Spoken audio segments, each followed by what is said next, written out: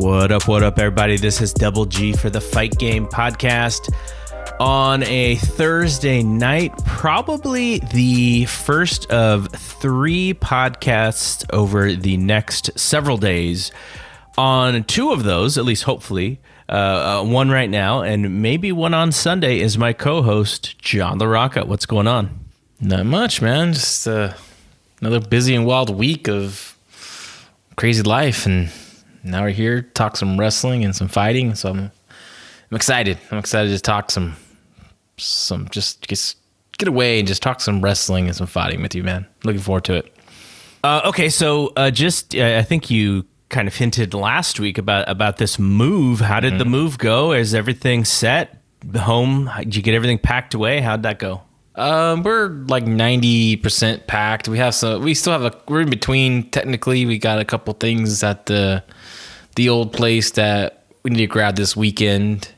But yeah, all the big stuff's in, and cable set up, internet set up, and all the kids are all set up. The kids' playroom's ready, so we've been living here for the last 3 to 4 days. So it's been nice to have a lot more room, and the kids are relaxed. I'm more relaxed. The wife's more relaxed. So things are good. Also, just briefly want to shout out our sponsor, Bet Online, and also the on Monday, the podcast that we did early this week. I did a little bit of an open just to kind of talk about the things that were going on in the world, and just because we don't generally talk about that stuff on our shows, it doesn't mean that it's not happening. It doesn't mean that anything's changed. And one of the podcasts that I want to shout out on the Blue Wire Network has mixed in a lot of what's going on with the riots and the protests that sometimes have turned into riots, and the George Floyd situation, like all of those things. The Corner podcast featuring Kel Dansby and Andreas Hale. Those guys are mixing in sort of what's topical for them, but also what's going on in the world. So check those guys out. They do a great job. Andreas posted on Twitter something that was really eye-opening, and I would say wrestling folks in general, and 2 specifically from WWE, retweeted him to give their experiences on the first time that they experienced racism. Big E and MVP, I saw them. I'm sure there were others, but Andreas really does good stuff when it comes to discussing race, and he and Kel have a really good show. So check that out. I just wanted to shout out those guys, especially for the work that they've been doing on social media lately. Just really eye-opening stuff. Okay, so also on the website this week, you may have seen some UFC 250 stuff. We will be covering the show this weekend. And in one of those 3 podcasts I was saying we may do this weekend, if everything works out, is a post-UFC 250 show with Mike Gilbert from the Combat Republic, kind of a new website that's very similar to what we do on Fight Game Media. So looking forward to talking to Mike after UFC 250, and then John and I will come back on Sunday after the TakeOver in Your House show, which we will preview later in this episode. Okay, so I think we should just kick it off. Let's kick it off with the wrestling stuff, because the UFC stuff is happening. It's not a huge UFC news week because the show is predominantly what the deal is, and it's not a gigantic show. It's not a big show. There will be some fun fights, but there's not a whole lot coming out of that week, so we don't really have to talk about it. And Mike and I will talk about it on Saturday night. So let's just get right into the wrestling stuff.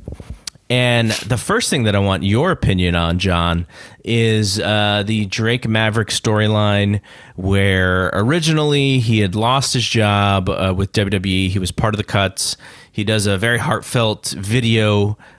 He still works. He works the Cruiserweight tournament, and then he goes into the finale against Phantasma, loses the match, and then is awarded the contract from Triple H. Even though he lost, he gets his job back essentially. Mm-hmm. How did you think the whole thing played out last night? I mean, I think the match itself and the angle at the end and the post match was good. I think the angle of the storyline would have been better if they would have explained that why his job's on the line or what happened. I don't know. I'm trying to remember if they even explained it like he was released or something. I don't think they ever really said those words. I'm trying to remember. Maybe they did. It's been a while, but I thought maybe there could have been a disconnect with some fans that they didn't know. But but of a story of a guy back against the wall, needing to keep winning to survive for his job, even though he doesn't win. His heart, his passion, his drive proved that he earned a spot on the roster, kind of thing. I think that worked, but overall, I thought the match was really good. I thought Drake Maverick was a good little babyface in peril, and I thought Phantasmo had his best match in WWE. So it's interesting that you brought that part up because I didn't even think about it, and it's because we are so close to some of these things, and that when we watch the TV, we already kind of know what's going on. But you're right that I don't really remember them talking specifics about why what the deal was. So that's definitely right on. I'm trying to think. I think they did show his tearful promo. Right. Yeah. I think you're right. Now, yeah, and you watch this stuff really closely. So if you don't remember it, then I'm sure someone may reach out to us and say, "Oh yeah, it was on this show where they said this." But they didn't. The point is they didn't hit you over the head with it. Yeah. To remind you every week that this is what the deal is. But I think like for you and I, like, because we're in that pro wrestling bubble, right? Like we watch the news, we follow it, the behind the scenes and all that stuff. So, but like. I think for a casual viewer or a viewer that's just not really interested in all the backstage stuff, for a story of a guy, having to win this tournament and to keep his job, or I think it did well there with those viewers. But for me, I think I needed a little more details. Other than that, but I liked it. I liked all his matches. Other than last week's match, I didn't like the finish of the 3-way. But everything other than that, I thought it was really good. And I always liked Rockstar, but I always thought he's a great personality. And I didn't really think much of the wrestling for him. And but this tournament, I thought he did a great job and proved he can be a really good a babyface. And I kind of like to see, I don't know what's next for him, but they had a thing with him and Jake Atlas, had a connection during this tournament. So maybe like a tag team with them would be interesting for both and kind of keep them involved a little more. And so I think that'd be a good thing going forward for them. All right. Where do you think this turned from shoot into work? At what point in this storyline do you think they had figured out that whether or not they made a mistake, but you know what, we can actually do something with this? I think I think his interview on Twitter, the video he released on all his social media, I think that was literally the same day he got released, right? Yeah, I believe so. And so he had that. It's just passion, and it's like, I think Triple H he's good at giving second chances to people, and like for example, like a Leo Rush, right? They brought him to the main roster, drove everyone nuts there, drove everyone nuts in NXT, drove everyone nuts in the main roster, and on social media, and also it's just flat out pain in the ass, right? Oh yeah. But the kid is extremely talented, and I think Triple H said, let's give this kid one more chance. I'm going to give this kid one more chance on our television show on NXT.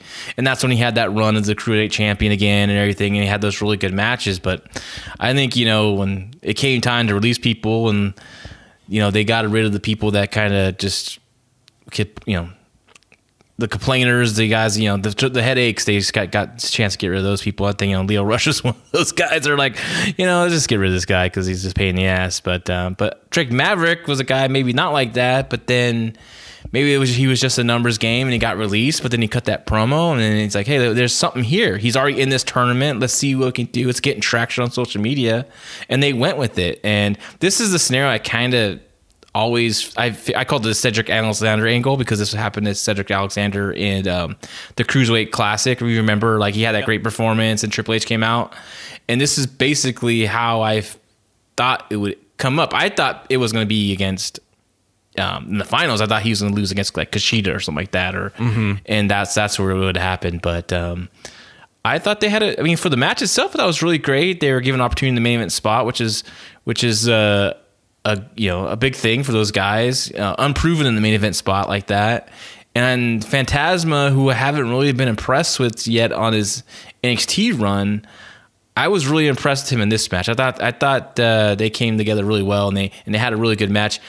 I could have done out with like the powerbomb on the floor spot, but I understand they're trying to get the brutality of and that's what we got to do nowadays, right? Nowadays, it's like to get any kind of like impact and just some kind of, you got to do something crazy like that. It's like, no more like a body slam on the floor can, cause that much pain to a guy's back, get the powerbomb the guy. So that maybe been a little bit too much for me, but other than that, I thought the match was really, really good, and I was invested in it.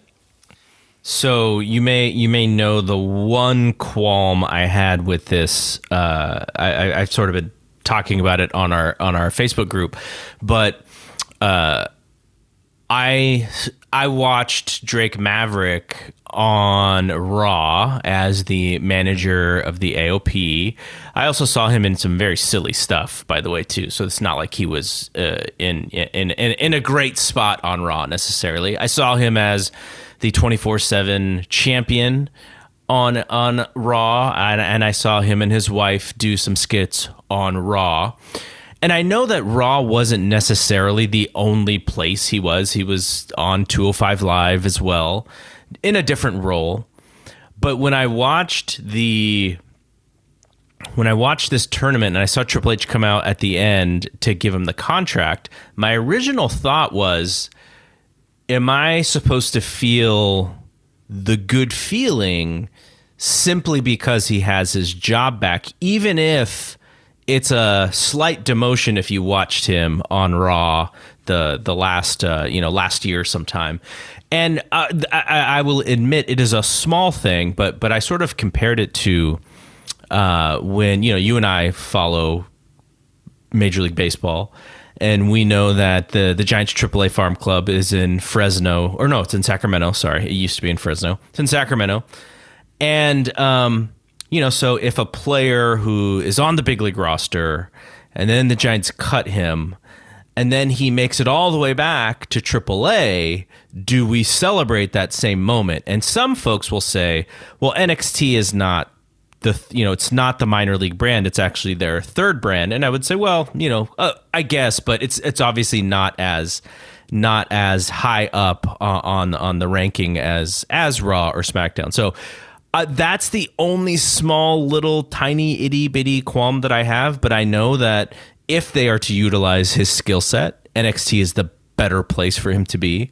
But if we believe that, everything sort of revolves around making it to the next level and being, the Universal Champion or the SmackDown Champion or whatever, like he didn't get back to where he was. And so I thought that would have been a little bit more meaningful to me if he got back to, if he made it to main roster or something. But look, he's in a good spot. Hopefully they utilize him. I think he proved that he could be that really strong babyface. I really do hope that they have something for him, because I hope that this is not like the memorable moment of his NXT run. I do hope that they do have other stuff for him that he can do.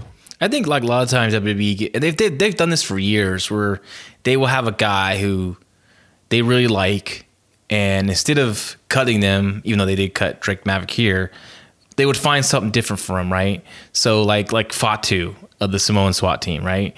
He went from, or the head shrinkers. He went from a head shrinker to Street Tough Fatu. Was that what it is, right?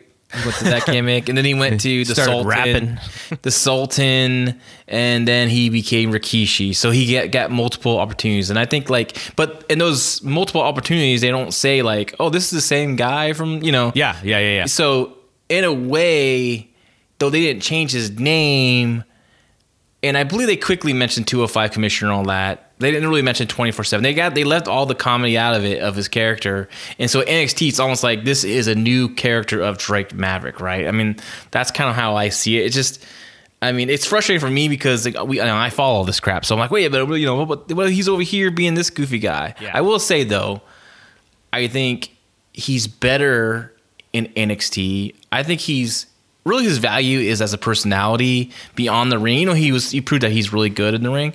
I think like you can do a lot of stuff with him. Maybe he can be an assistant to William Regal and go back a commissioner like role, because he was really effective in 205 Live.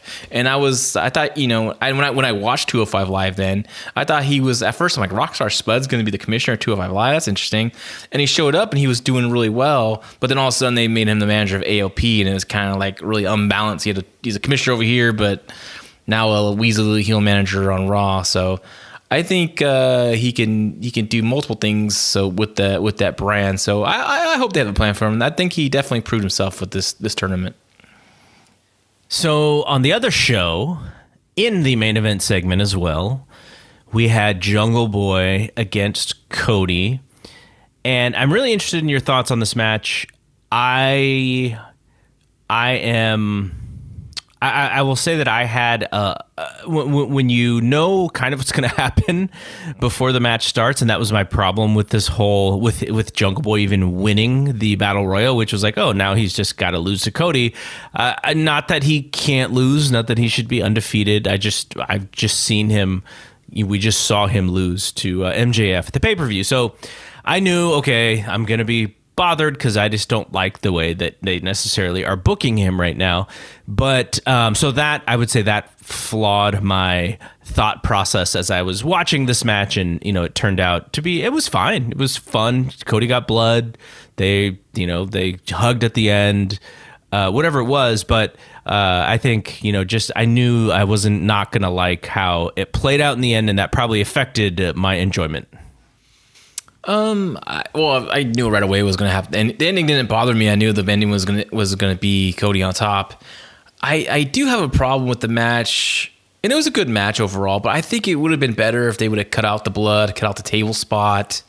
I don't think you should waste that kind of stuff on any match. And not that this match was meaningless. It's just, I think they could have told a really good traditional babyface story, a veteran babyface with the rookie, and the rookie, fight from behind, finally making that big comeback, getting beat. I think they could have told the same story they tried to tell, but without the blood in the table. I thought that was a little bit too much, personally. I don't need to see Jungle Boy survive a big table spot and be okay to do a sunset flip over the top rope, or even Cody getting blood at this point in time. Like, just no need. Like, save that for pay-per-view. Save that for something a little more meaningful at the time. I think Jungle Boy would have still got over. It was just a straightforward match.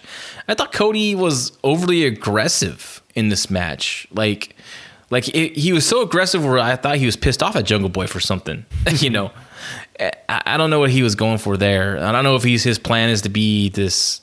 Maybe he's going heel a little bit, or he's trying to be like I hate to say this, like a tweener, but I don't believe in tweeners, but something like that. Like, he wants to be in this gray area as a champion. Mm-hmm. But we'll see how he reacts next week to Mark Quinn when he wrestles him. So we'll see if he continues this kind of personality.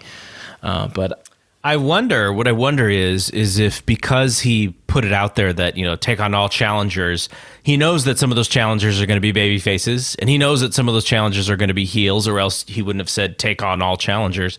So I wonder if he's trying to be like you said, it kind of is a tweener in a sense. But, remember when John Cena did the same thing? He had to wrestle against Sami Zayn, and then he had to wrestle against Kevin Owens, and so there was both baby faces and heels in those matches, and he had to wrestle aggressively because his whole goal is, I have to keep this champion. This is the working title. I'm the working champion, and thus I have to be aggressive. So I wonder if some of it is that, but I do think, and I'm interested in your thoughts on this, when it comes to the way that they're treating these TNT matches.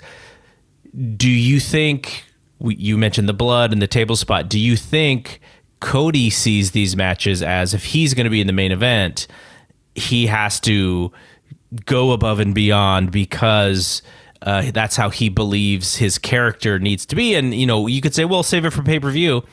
But to them, almost like every week is so important for them to give viewers what they think that the viewers want. And so I wonder if some of that has to do with it. Possibly, but I just think they shouldn't waste it, especially not the blood, not the tables, because we've seen that with most like Cody's match with the table. We've seen that with his match with Shawn Spears, going through tables, and I think he should definitely just kind of pull restraint on that. I want to see him lead the smoke and mirrors behind in certain matches. I want to see him take Jungle Boy for a ride. I want to see him being dominant with Jungle Boy, overly confident, but then Jungle Boy keeps fighting back. He can't put Jungle Boy away. Now he's getting frustrated. Now he's getting upset. Now he's being more aggressive, and Jungle Boy's still kicking out. And finally he makes a big comeback. And finally Jungle Boy's has him on his heels, and he's boom, boom, boom, boom, boom. But he finally gets caught with something and gets pinned. I think they could have had a classic, straightforward match with all the blood.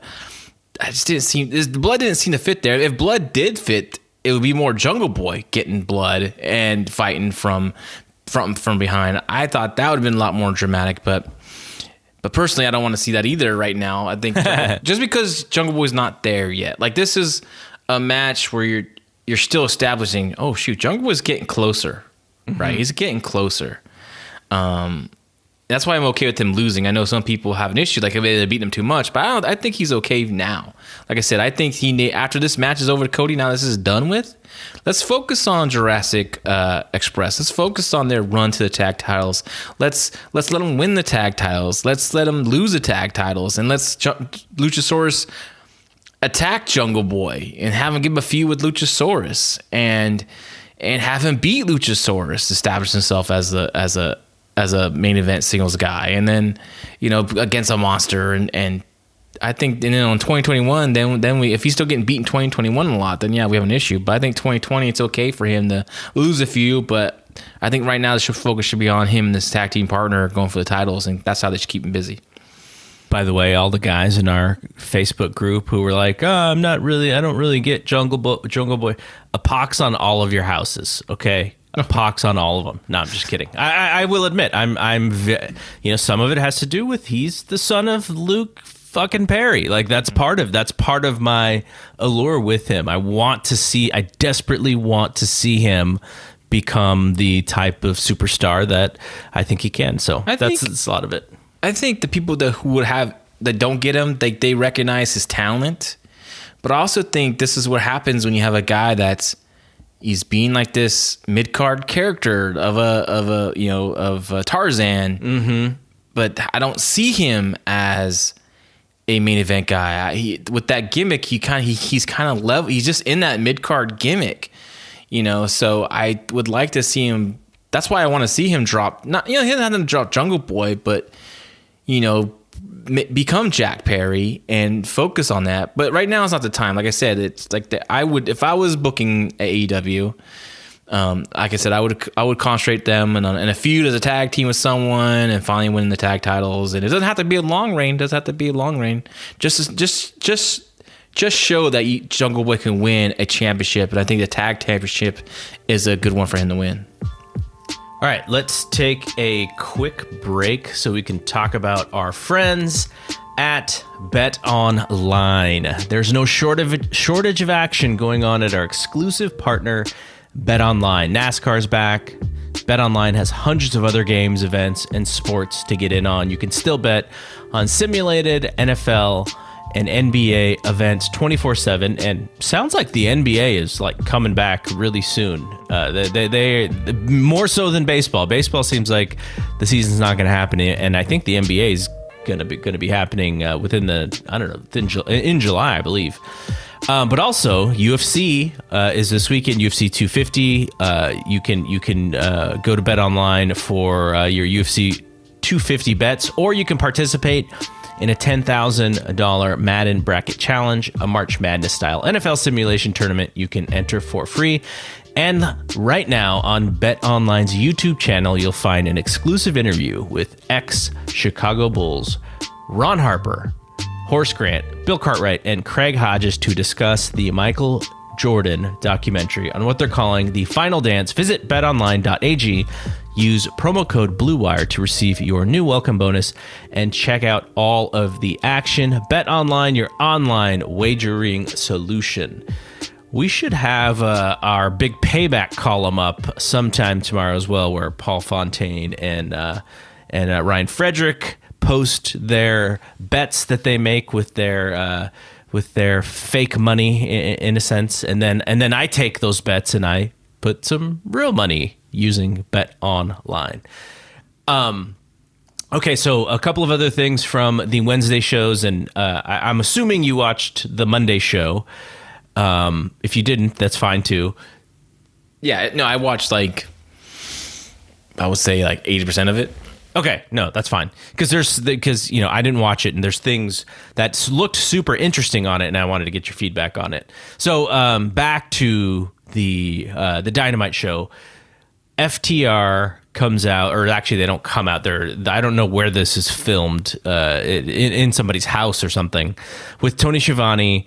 They do an interview and they talk about why they're in AEW, what they want. They want the tag titles. It's not about the Young Bucks. They're not here to have 5-star matches. F Dave Meltzer, that was the whole thing. But there was one part of that interview that frustrated me. And when they were talking about all of the tag teams that they were going to, or that they were interested in, with one of them, I don't remember exactly which one, but they said, we would love to work with them. Who was that they were talking about? Do you remember? Private Party, I think. Yeah, it was Private Party or the Lucha Bros or something like that. And I was like, now Lucha Bros are going to teach him about protecting wrestling, which I loved. Oh yeah. But I was like, oh, can we do a second take? They didn't need to use that word. I know, stupid. I know. But overall, I dug what they're trying to sell here. A little bit I felt like they're trying to do the Stone Cold tag teams vibe a little bit with their attitude. But overall, I like the angle of everyone wants us to wrestle the Young Bucks, but we don't see them in our league. That's not even, they're not even on our radar. Not on radar. We think it's not a dream match to us because we believe we can destroy them, right? So I thought that was pretty cool. I did enjoy that. Not interested in the Butcher and the Blade in all white coming out. I don't know. That match does not seem interesting at all to me, but especially after they kicked their butts last week with ease. So, but they had to beat someone on TV, and this is it. So, but overall, I liked the segment. I thought it was pretty good. All right. So then on the other side of the ledger, we had the Johnny Gargano and Keith Lee feud with Candice LeRae and Mia Yim involved, and there was a singles match with Yim and LeRae that turned into a tag team match, and you had Johnny Gargano just in his preppy clothes, I guess, and they did a spot at the end where he jammed his keys into Keith Lee's eyeball. And Keith Lee must have been wearing a cup for his eyeball because he sold it and then he didn't sell it anymore. So he must have a steel eye. But, I'm watching this and I look and I go, okay, I really love Johnny Gargano. I get it. He's in this new role as this chicken shit heel, but he's good and he's got a good personality and it works. I love watching him wrestle great matches though. And then Keith Lee on the other side, his sort of rise to become one of the top stars in NXT, and they're kind of mixed in this feud with the women, and so there's lots of moments with both guys where I don't think they're necessarily at their strength, but in order to fit sort of this feud, they have to do these things. And I'm really wondering now, I think at TakeOver, I think they'll have a good match. But I don't know if they will necessarily have a great match. And that's kind of when I think of Johnny Gargano, I'm like, oh, that you can pencil this one in for TakeOver. Great match. I'm not sure that we're going to get that with these guys, though, at TakeOver. I still think it's going to be a great match. It's going to be a different vibe, of course, because Johnny's going to be working heel.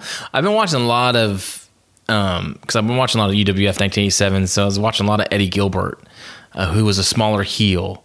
And then I'm watching Johnny Gargano here, and like he's really reminds me of a young Eddie Gilbert. Maybe not the promo that Eddie Gilbert was, but like his bumping around the ring, the big over the top bumps for the big baby faces and everything like that. So it's going to be a different. It's not going to. I don't think it's going to be your, Gargano Ciampa or Gargano Cole. Obviously, it's going to be different, and I think they'll rise to the occasion. I just thought this whole angle on the show with the keys was just overbooked to a point where like wasn't the stabbing the eye enough, and then I'm surprised you didn't bring this up. This is a part that what made me want to run and bang my head against the wall. Is like Keith Lee goes to grab Gargano, right? Gargano's like, it's like, haha, I got him with this key. He's showing everyone the key, right? Like instead of like running away and hiding it and just showing the camera real quick so we know he had some keys, but he's like holding it up in the air, showing all the people and producers and referee. Anyone wants to see, hey, I stabbed him with this, right? Which I thought was a little too much. And then, Keith Lee grabs him again. And then Johnny slips away, and then Keith Lee's like, I want to kill you. I'm gonna kill you, little bastard. But then he somehow slips. Keith Lee somehow loses his balance, and his hand gets stuck between the ring and the steps. And Gargano takes advantage of his hand being stuck, so he just kicks the ring step and crushes his hand. Like, whoa, who wrote this? Like, it was just way over the top. Like, literally stabbing the dude in the eye is enough to have a handicap of a monster to go against a chicken shit heel. Like, why did, what's worse, an eye injury or a hand injury? I think the eye injury would be worse. So I just thought it was a little bit too much. Someone got like overly creative and not in a good way.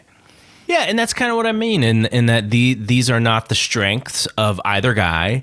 And they, not to say that they were exposed, because I think that's way too strong of a word. But there have been moments where, that old Paul Heyman adage, book them to their strengths and not necessarily to their weaknesses. I get the idea of, you got TV every week and you have to do other stuff. You can't just do the same old every week. So I give them the benefit of the doubt there. But it's cute. A lot of this stuff is really cute. And I think Gargano and Candice are doing a great job, but it doesn't necessarily make me want to watch this match. I want to watch it because I know that he's good and because I know Keith Lee is good, not because of any of the angles that they've done so far.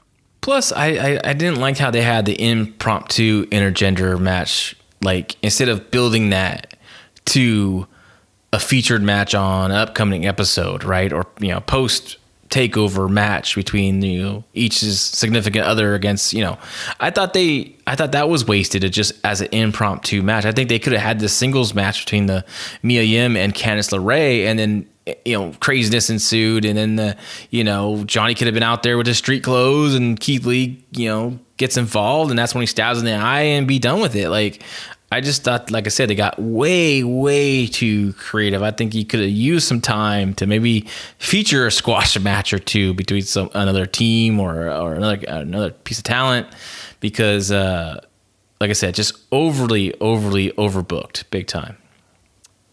Okay, and one of the things I did not like, which this is very consistent with my thought process on this stuff, is every time that Breezango comes back, I am ready to change the channel because I haven't cared about them in a very long time. And every time they come back on the TV, they get a little bit of a run. And so I got to see them win a match for a tag team title shot, though I don't think that this match is going to be on the TakeOver. At least it's not scheduled on the listing that I have. So maybe it's a TV match, whatever. But just like, man, like over and over and over again, whenever these guys come back, I have to see them on my TV screen for a while, and I'm not the biggest fan of theirs, not because of the talent, but just because of the start and stop and start and stop and start and stop of them historically. Like, if someone gets hurt, just Tyler Breeze is good, but then they don't push him, and so then all of a sudden they show up, and there's so many other teams that I would rather see, or so many other people that I'd rather see get put on TV than go back to these guys, because I already know what I'm going to get with them, which is okay stuff, but they're going to peak at a certain level. I just didn't like the surprise aspect of it. They're a good team as like I said, as talent, as in-ring talent. They're both really, really good. I just think they could have just advertised as a return in this match instead of making it a surprise. And maybe they wanted, people to I mean, it's just, obviously to get viewers to stick around, right? But I still think they could have just advertised them because, I think, most viewers would be disappointed, just because they're maybe expecting something else and they got Breezango. Like I said, nothing against their in-ring talent. I think they're really good. I just don't think they're not mystery team, level. You're slightly disappointed. Like, it's okay because you haven't seen them in a while, and they've been pushed on Raw and SmackDown before. But at the end of the day, you're like, it was okay. Mm-hmm. Yeah, but I want to see them actually kind of. Like, what is their gimmick? They're fashion guys, and they listen when they came out. Their gimmick, I guess, is do various different kind of elaborate entrances. But you kind of already have that character with Velveteen Dream. So I don't know. I just would like to see maybe some little bit more character development in them. Maybe if they knew they were coming back for this show. Maybe they didn't. Maybe he finally got released. Cleared to wrestle, and Fandango did.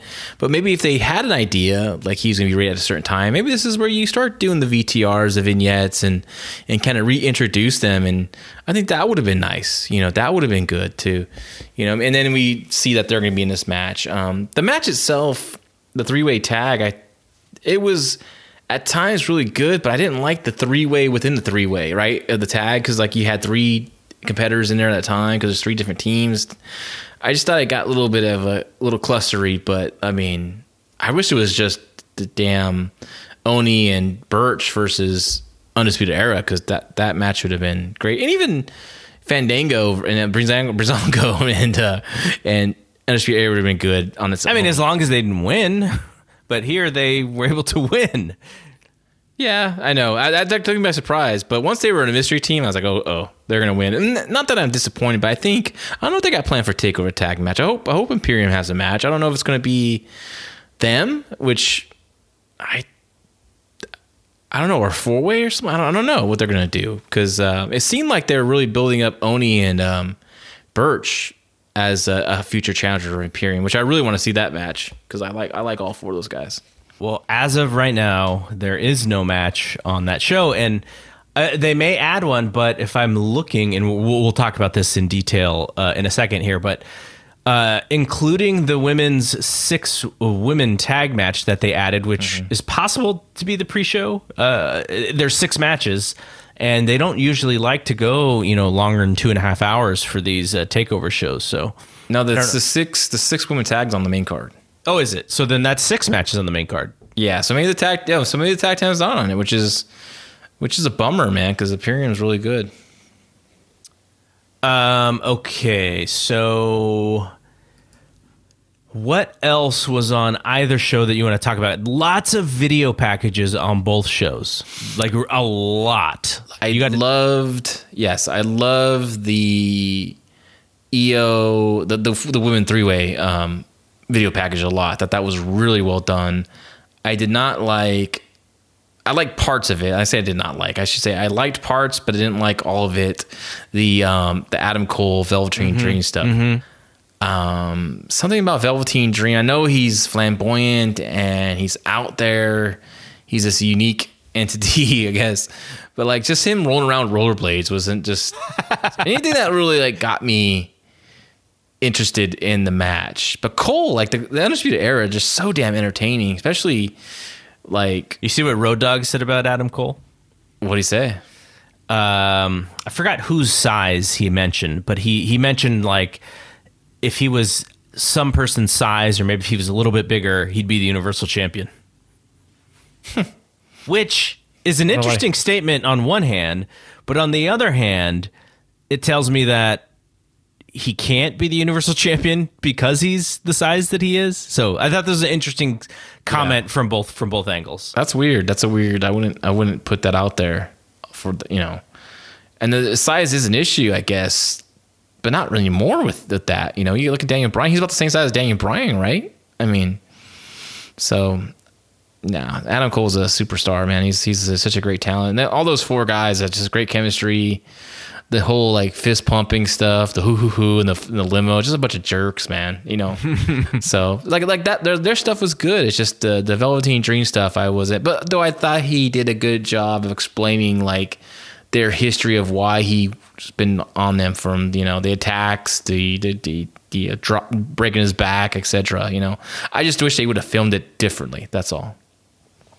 On the AEW side, there was the opener with the tag titles match with Sabian and who's the other guy? your boy, the guy that I don't enjoy. You bet online. You don't bet online, Jimmy Havoc, do you? No. I would never bet on Jimmy Havoc to win a match. Again, it's one of those things with me, like sort of similar to the Fandango thing that I mentioned. It's like just even though. We've talked all about how Kip Sabian has been booked incorrectly or not, just awkwardly, like not at a strength from a strength position. I do think he's got talent. Not that I don't think he's got any talent, but I'm just not into that Jimmy Havoc gimmick. And so the second I see him, I'm just I'm 50% disinterested in the match, and I didn't really pay too close attention to that one. But other than that, like just lots of video packages. There was a Jericho match with Colt Cabana, and there was a Jake the Snake and Lance Archer. They let Lance talk. Yeah, they did, and that's good. Good for him. But just I thought it was interesting. Both shows were just really heavy on the video packages. I think NXT was because they knew they had a in your house to TakeOver to sell, but AEW didn't really have anything to sell outside of Fyter Fest, but that's in a month. Mm-hmm. And I guess that maybe that's the next question, which is what do you think about the idea of a 2 week in a row Fyter Fest? I didn't like that idea when WWE did it with TakeOver during after WrestleMania. Mm-hmm. I thought it did not work in their favor. And, this seems to be a little bit different in that the show will be sort of Fyter Fest rather than just have your main event matches be in the body of a Dynamite show. Could be interesting, but I'd still rather see a 3-hour BR Live show on the weekend where they book it like a pay-per-view rather than, because with TV, we got to sit through commercials, there's breaks and there's stops and stuff. So, I don't know. I would have kept it its own event, definitely. Maybe the Fyter Fest is going to be like their Clash of Champions, so maybe it's going to be, something like that, and which would have been fine if it was on like a Saturday night on a TNT, right? Special. Yeah, exactly. But splitting up the 2 weeks, I'm not a fan of that one either. Sorry, going back to that AEW Tag Team Title match, though, Omega and Page and Havoc and Sabian. That match was not that good. I don't understand. I know Omega has to have these like 20-minute matches. Like he can't. You got to just pull back a little bit. Not with everyone. And then I can't get behind a match where a guy brings out a wrench and clocks a guy, right? And you're like, okay, this is going to be, instead of the finish, which is stupid enough, it should have been the finish. If you're clocking a guy with the wrench, it most likely should be the finish. But at least I'm like, okay, well, this is their cutoff, Jesus. But then guess what happens? Adam Page just pops back up and starts fighting back. And then they kick him in the back, and that's the cutoff. Mm-hmm. So what the hell was the wrench for? You made the wrench mean nothing, right? Yeah, that just drove me insane. This just drove me insane. I didn't think it needed to be as long as it was. However long it was, it should have been, 6 minutes shorter, because it felt like it just got too long. I thought Sabian showed a lot of talent. He showed that he can hang in that style with Omega. I thought he worked really well with him, and he was hitting all his stuff. And Page looked good. I just think the match was too long, and for it should have been. I think they could have cut back on that. Did you? So you got I know you watched Hulu of NXT, right? So, so you probably didn't get this little miracle of a match between Aaliyah and Santana Garrett. I'm guessing I did not. It was a, you know, I wasn't expecting much from them, but they had a little short match that was like Santana Garrett was aggressive and on fire, and Aaliyah was physical. Like it was like two different women that I've seen, and I thought they did a good job. And you know who's a really good under the radar manager, or you know, if there was voting for on screen personality, if he got more time, it would be Robert Stone, the former Robert E of Impact. He's really just a natural talker. And I'm pretty bummed that they broke him and Chelsea Green up. So I thought they had something there, but looks like he's going to be looking for new talent to manage, and so we'll see who he gets. Maybe it's going to be Aaliyah. I don't know. Okay, so the Raw stuff, you know, it just sucks because Raw is on Monday and we don't record till Thursday night, so it's already old news by then. But what do you think of the booking of Edge and Randy Orton in this greatest match ever thing? They're creating a lot of hype for it. Like a lot of wrestling fans are talking about it, but they're mostly talking about it in the way of, well, now we're going to sort of be disappointed because the match is not going to be one of the greatest matches of all time. And then on the other show, on SmackDown, you have a match that I maybe want to see a little bit more, but very, very much so, just like Orton and Edge, in Daniel Bryan and AJ for the for the U.S. Championship? Yeah, the Intercontinental. And so, but that match, which if you were talking to internet fans or hardcore fans, you could actually build that match up as being the greatest match of all time, because the fans that cater to that kind of to those guys may buy in more than seeing, you know, 45-year-old Edge and you know, 40-year-old Randy Orton, who I fully expect them to have a good match, but no matter what, it's going to end up disappointing because of the way that they are booking this program. Yeah, I don't like promoting matches that are going to be the greatest matches ever, or this is going to be an instant classic, or I don't like that kind of talk. I think that just leads to disappointment, you know, because you're expecting. I think if this was, you know, there's no COVID-19 and there's fans in the building, I think both of those matches will get really great reactions. Obviously, you don't book them, you know, right after one another, but if you space them out on the show, I think they both would get really good reactions from the crowd. So that's, you know, but I'm not a big fan of that. I think you're just open for disappointment, and I mean, especially of all the history of greatest wrestling matches, you know, of all time, and people, you know, mostly know those histories. If maybe you don't remember, maybe newer fans obviously don't remember, you know, Steamboat and Flair, but they remember Shawn and Undertaker, right? And stuff like that. So, you know, I don't know it's going to be like that. I think they'll have a good match, but greatest match ever is a little too much on the promotion there. The other thing I want to ask you about, and I did want to go back and watch this match, though I didn't get a chance to do so. I know it was pretty long for a TV match, but did you watch Seth and Alistair? Yes, really good. Anything specifically? No, they have really good chemistry together. I like that match a lot, and you know, Alistair was a great babyface, and Seth's really good in the ring, and they just had good chemistry in there. Yeah, it was a good match. It went through a couple segments, and I was into it. And I also liked. They also had another strong match too with the Apollo Crews and Kevin Owens. I thought was a really good match, and it was interesting what they did with Apollo Crews. He kind of used some trickery in there, a little heel tactic. So.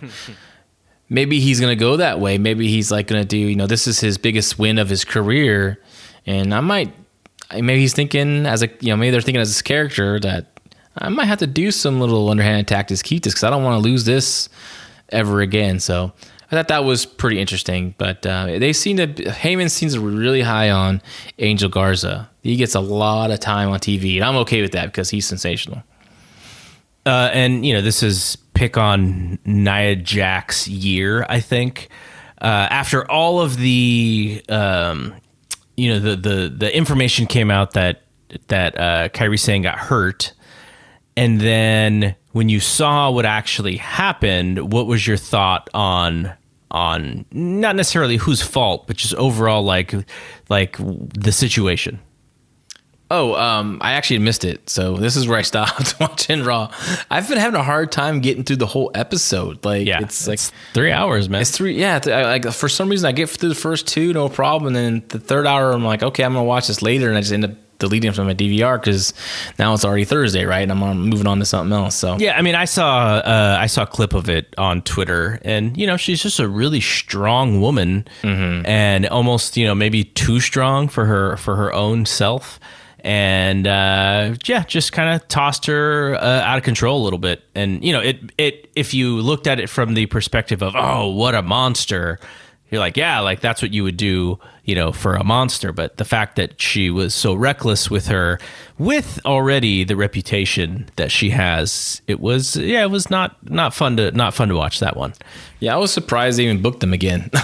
After the previous match they had, I thought, I know they're building up Asuka and Nia, but Nia has, she has her moments though, with certain people. She has really good match. She can have a really good match. We've seen it with Ronda. I thought that their matches were well laid out, and I enjoyed the 3-way she was in a few weeks ago with Natty, and I think Charlotte Flair was Charlotte and her? I think it was Charlotte. And Nia. They had a really good 3-way match. So it's going to be like Vader in the early 90s. They're going to look at the booking sheet and go, nope. I'm not feeling too well right now. I don't know if I want to take this match. Yeah, I mean, I would think, I don't know who's produces those matches. Maybe they should maybe go over a little bit more with a fine-tune comb and be like, maybe not that move, or or something like that. Keep it simple. I know she wants to try new things, but maybe like just keep towards your strength, like but safer. Like a belly-to-belly suplex from her would look great, and that's a safe bump. The leg drop should be safe, so a splash, an elbow drop, if she can get her, do a big boot, or something like that, or just a big long hanging body slam where she holds the girl up and just walks around the ring with her and slams her down in the middle of the ring. Like, just simple stuff is all she needs to really work on and focus on. All right, let's talk about the pay-per-view, or not the pay-per-view, but the WWE Network special this weekend on Sunday is TakeOver. Oh, by the way, for those who didn't listen to the show on Monday, I did have a short UFC preview with Big Dave Meltzer, and I also put just that clip of us talking about UFC 250 on YouTube. So you can go to our YouTube channel, Fight Game Media, and you can listen to Dave and I. It's been a pain in the butt doing these shows with Dave because his home phone is so loud, so it's like so much like noise just coming through his phone, and I'm just chalking it up to these quarantine times, and people hopefully don't expect everything to be perfect like it was, because when I could be right next to him, the audio is really clear. So hopefully everyone is okay with it, and whenever we get back in, then it'll be better. But yeah, calling him on his phone and doing those shows, the shows are really good. But for me producing them, I'm like, like so much background noise. Oh man, classic. I miss, man. We gotta all get together again. It's just been too long. I know. We gotta talk shop and just. Dude, when's the last time we all went to sushi? Feels like it's been years now. Dude, I've been craving sushi. Gotta get the wife on it, man. All right, so let's talk about TakeOver. So I will preface this, and I think I said this last week, so this shouldn't be news to anybody, but when I think of TakeOver, there was like a 2 to 3 year period where you were guaranteed like 2 or 3 matches that were going to just overachieve because of the guys who were involved. And with this show, it seems like it's a little bit of like a transition show to me. Now, I still expect it to be good. These shows are generally good. They're produced very well. The matches are laid out. The wrestling is good. But there isn't that one match that I'm looking forward to where I'm going like, you know what? that match is going to be 4.5 stars or whatever. There's matches where if the chemistry between the guys is good, I think it can be good. But it's a little bit of the it looks more like a WWE main roster lineup than it does a classic NXT lineup, and I think it's because you have Karrion Kross. You have Damian Priest. Now, Damian Priest, I think he's a really good big man wrestler, but he's not, Andrade or somebody, right? And then, we already mentioned Keith Lee and Gargano and our thoughts on that. But, and I think the other thing is that I'm not too interested in the main event. So maybe that is also giving me like this bad taste in my mouth about this show. Adam Cole and Velveteen Dream, we saw it. I didn't really like it. We've seen this feud. I haven't really liked this feud. And I hope this is the end. And I guess if Dream doesn't win, he doesn't get another shot at Cole. So, whatever they're going to do there. But that is also the thing where I'm just like, it'll be fine. But it's not a match where I'm like, I can't wait for this NXT main event.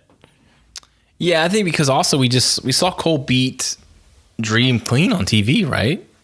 In their match they had, which they had a good match, but he also beat him pretty clean. So, I think they're gonna do a special stip. It looks like it's gonna be, from what they showed on TV, I'm guessing something similar to what John Cena and Eddie Guerrero, right? Is that what it looks like to you?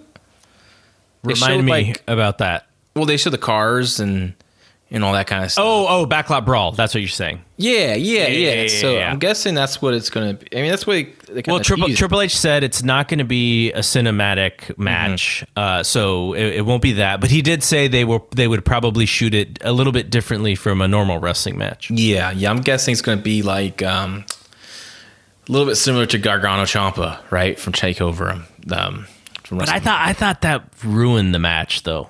I didn't like that for that match. Yeah, I know. I'm not really that match. The main event. I'm not really hyped on like you as well. I am hyped on the women's 3-way. I think that should be excellent. It really should be really good. I think. God, and all the people who are. I get some of the distaste with Charlotte, right? Because she's the chosen one. Anytime you have the chosen one, people get frustrated with that. But man, especially in this environment, she is so good in this no fans environment. And Rhea too is really good in this environment. And then Neo's one of the best in the world. So I think they'll have a really good match. I'm excited about that. I'm excited about Lee and Gargano just because I really want to see Gargano work this heel persona with a big man like Lee. I'm really curious to see how it's all going to play out, and I think it's going to be good. Balor and Priest should be outstanding, just because I think Balor and Priest too have a drive to put on really good matches, and I think Balor really wants to be he's not going to go out there to do a subpar match. So I think they'll have a good match. And now. The wrestling is not only about work rate. It's not only about the quality of the match. There are stories that you tell. But if you flip-flopped Priest and Gargano, I would actually be more interested in both of those matches just as a match, not as a story. But if it was Keith Lee and Damian Priest and then Finn Balor versus Johnny Gargano, obviously the stories again, but that's kind of what I'm talking about, where usually we would get a little bit more of the natural like wrestling matches for TakeOver, and this is a little bit different. I'm open to it. I don't think that either of these matches are going to be bad. It's just not going to be, it probably won't be, Andrade and Gargano or something like that.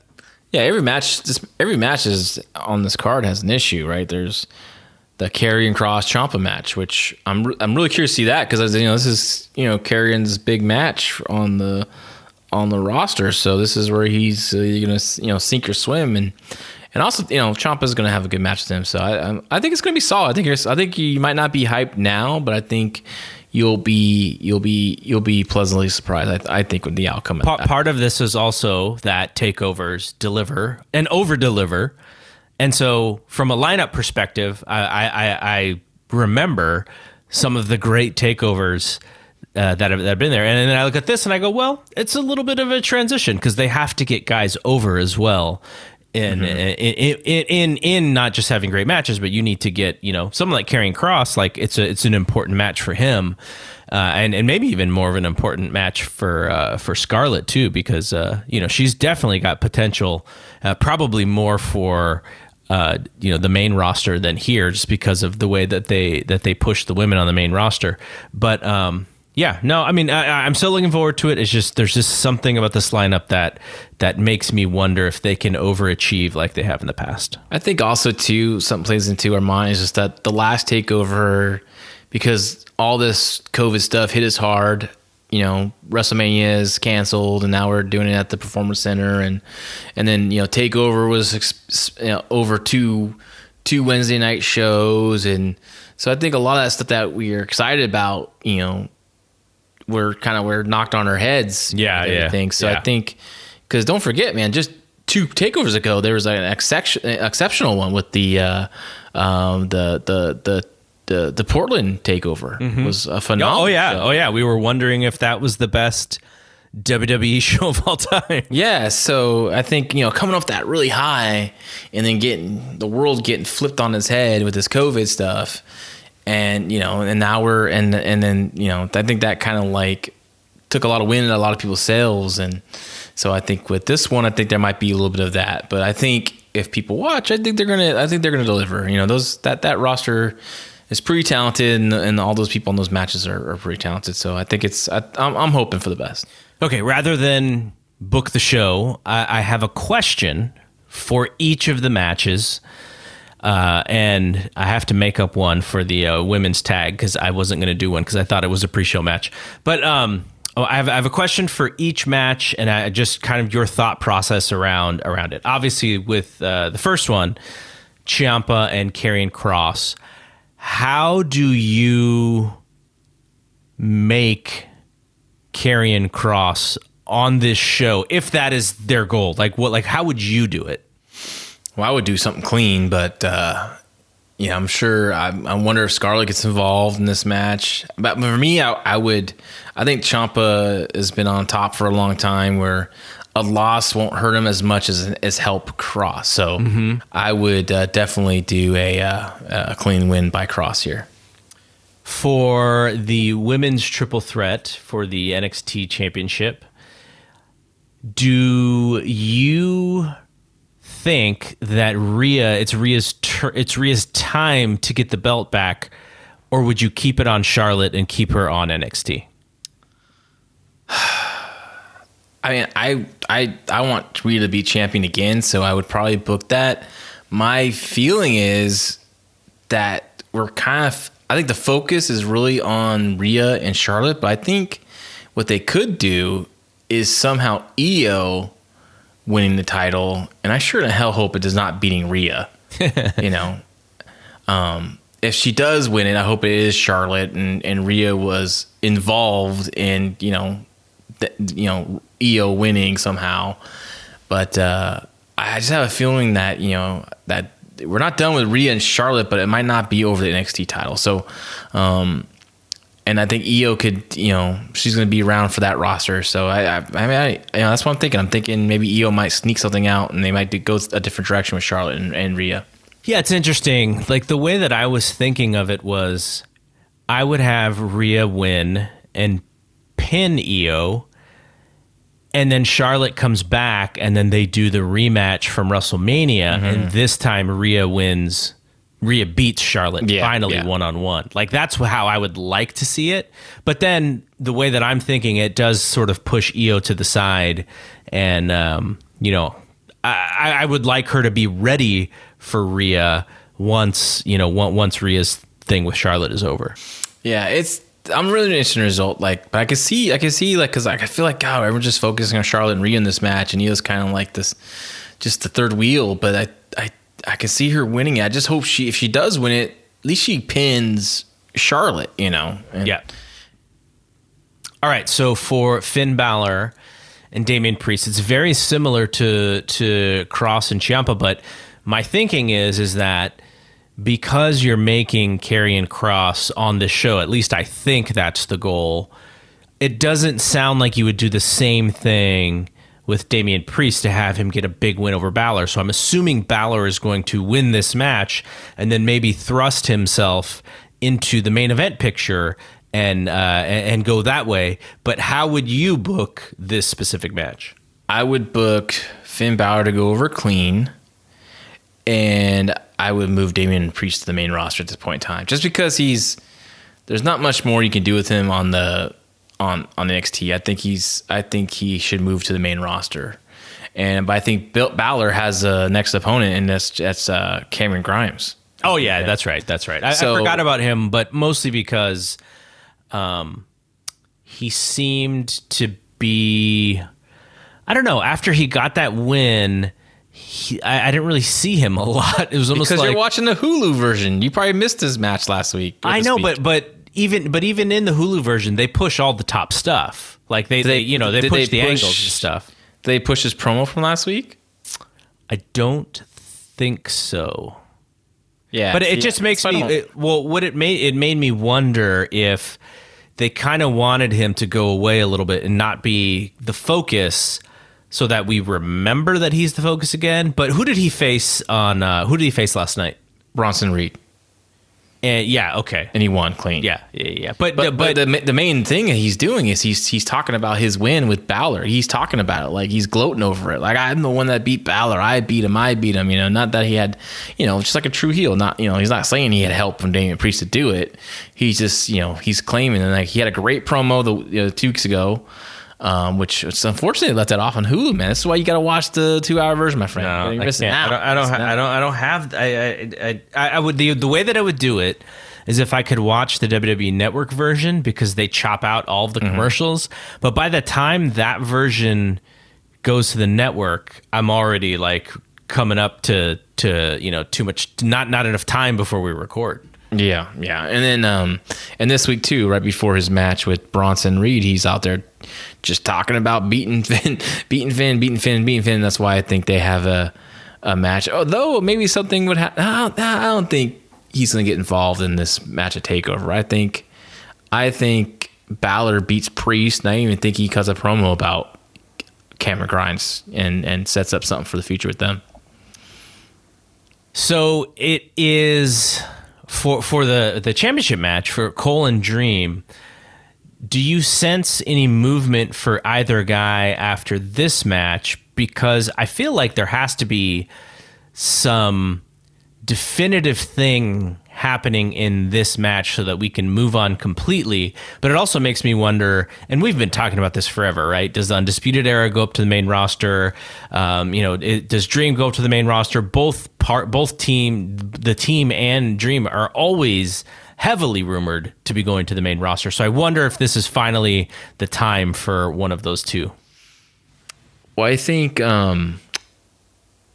Dexter Lumis is going to be involved somehow, some way in this match. And I know he's been targeting the Undisputed Era, but for some reason I think his real target is the Velveteen Dream. So I can see him getting involved somehow, some way, and attacking, costing Velveteen Dream the match. I just think Dexter Lumis's protection of Velveteen Dream doesn't sit right with me. I don't trust it, and I think he's going to do something with Velveteen Dream and cost the match, and they're going to have a feud. I don't think I wouldn't have Undisputed Era go anywhere just not yet. I think they're too valuable to the NXT brand right now, and there's something you can do with them. You can, hopefully when things get better, Kyle O'Reilly can come back. You could turn one of those guys. Most likely, I think Roddy would be the perfect guy to turn, and feud with Adam Cole, which I think they would have some barn burner matches.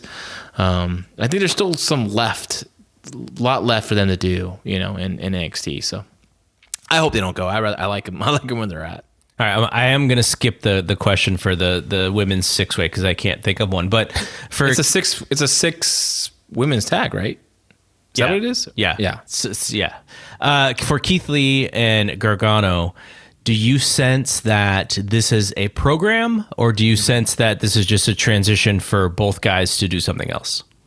I can see Gargano definitely cheating to win this sucker for sure, and beating Lee, taking the belt from him. And then do they move on to the women, like sort of like what they did last night, but it being more stakes to the mixed tag? Or I would hope so, because damn, I thought they wasted it, like this show, just doing doing that match just impromptu. I wish they would have promoted it and featured it. I think it would have done a better rating. I don't know, but like I just thought the impromptu thing was kind of silly. I think him and Lee and Gargano have a feud, and I think maybe Lee comes out on top with it, at the end of it, of course. All right, I think that is it. And this is a little bit shorter than our shows normally are, but like I said, we will have more shows this weekend, and John and I will talk about this show on Sunday night for Monday morning show. But that is it for right now. The only thing I will say is just check out the website this weekend for your UFC coverage, and we'll also have play-by-play of TakeOver if you're interested in following along.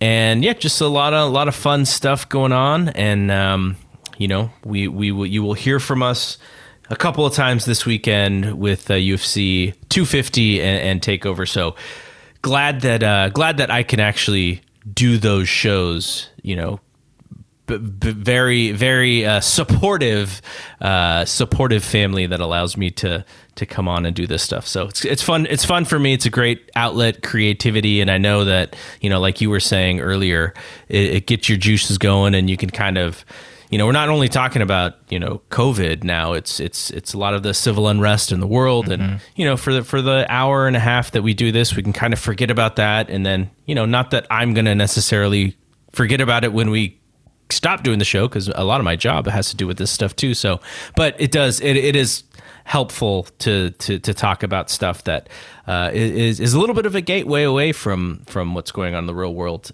Yeah. And, it is a gateway, but also, man, like this stuff has been, unfortunately for me, I never really experienced what people have experienced. This racism, and I've been bullied, I've been other things, but I never had to deal with that, and I don't connect with it. But all I can do, this is what I'm doing. This is what I told my wife. What we're gonna do is we're gonna teach our kids. That's our job, is to teach our kids to accept and love everyone another. Because this is, that's what we gotta keep doing. That's what I'm doing to better this world, is teach my kids to love everyone, and I hope people do that for others as well. The last thing I will say is when I talked to Brandy Rhodes at the AEW, I forget, one of those weekends. Mm-hmm. I think it was at Starcast. We got the big Dave Meltzer. Oh yeah, let's just go behind the scenes. Nobody will bother us. Passes, and I got my sweater. Don't worry, they'll never see me. and one of the interesting conversations that I had with her kind of came out in her social media post the other day, where she said that she a lot of times she doesn't really even feel accepted by her race because of the decisions that she's made, because of who she's married, and all of that stuff. And I don't think she wrote it in a very eloquent way, in the same way that she actually talked to me about it, because her the example that she has used in the past, and she used it with me too, was Cody's go-to line was, "Well, I don't see color." And she was like, "Well, if you don't see color, then you don't understand anything that I've ever been through." So that's the wrong answer, for people going, "Oh, Cody is so thoughtful." No, that's the wrong answer. So, so it was interesting because a lot of what's going on affects, like you said, affects people so many different ways. And I think the hard part is trying to completely be empathetic towards a situation and a system that you haven't personally experienced. And what you said, where your goal is to make sure that your kids don't let sort of the system dominate what their viewpoints are. I think this is very important, but also not being manipulated by the politicians, because the politicians are out there to win a seat, and because of that seat, there's lots of good things that they get out of that. Lots of people think that Donald Trump, the only reason that he even ran for president was so that he could create a news network out of that, and that would be his business. Like there are things that the politicians get out of winning, just not only, oh yeah, now I get to kind of run the show. Like sometimes they don't even want that, but don't allow your views to be manipulated by the divisiveness of both parties, right? Like the reason why they want the two parties to feud is because they are fighting for votes, in a sense, right? So people ultimately are just numbers to the system in the way that we do it. And look, like you can see that, we can all see that, but it's still hard to not get manipulated by that whole thing. And that's the thing that I've kind of learned, about this the most, is we are puppets to these super rich people who want to play us against each other. And while I understand the game, the game is the game, but it just feels super manipulative, and don't be manipulated by that. That's just what they want. They want the divisiveness because it further divides and it forces people to choose sides. And if people didn't choose sides, the parties would be much less effective. So off the soapbox, I didn't even want to get into that, but I thought your point was very good, and it made me think of that. And I probably explained it a little bit better than I did on Monday. But anyways, all right.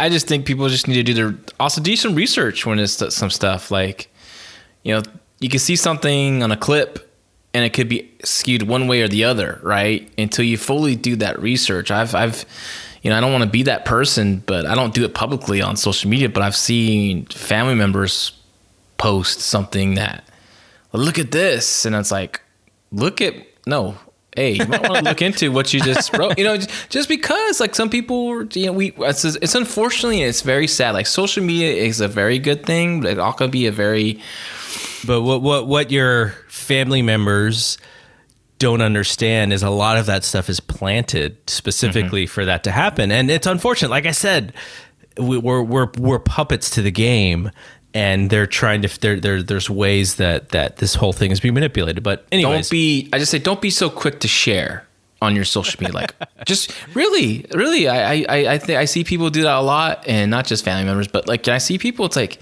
yeah, man, really just before you click that share, man, why don't you dive in and see what it's all about? And the reason is because people don't feel like they have to stand behind what they post on social media, because it's not, to them, it's sort of entertainment. Whereas I could see that it is, Twitter is sort of fun to get caught up in.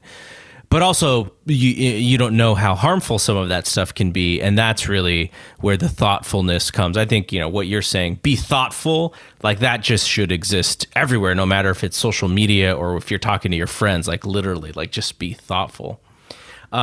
Okay, so that is it from here. So we will see you on Saturday night, Sunday morning, and Sunday night, Monday morning, unless something crazy goes wrong. But I don't think that will happen. But for John, I am Double G. We will see you when we see you. Peace out. Hey, this is Megan Rapinoe. And I'm Sue Bird.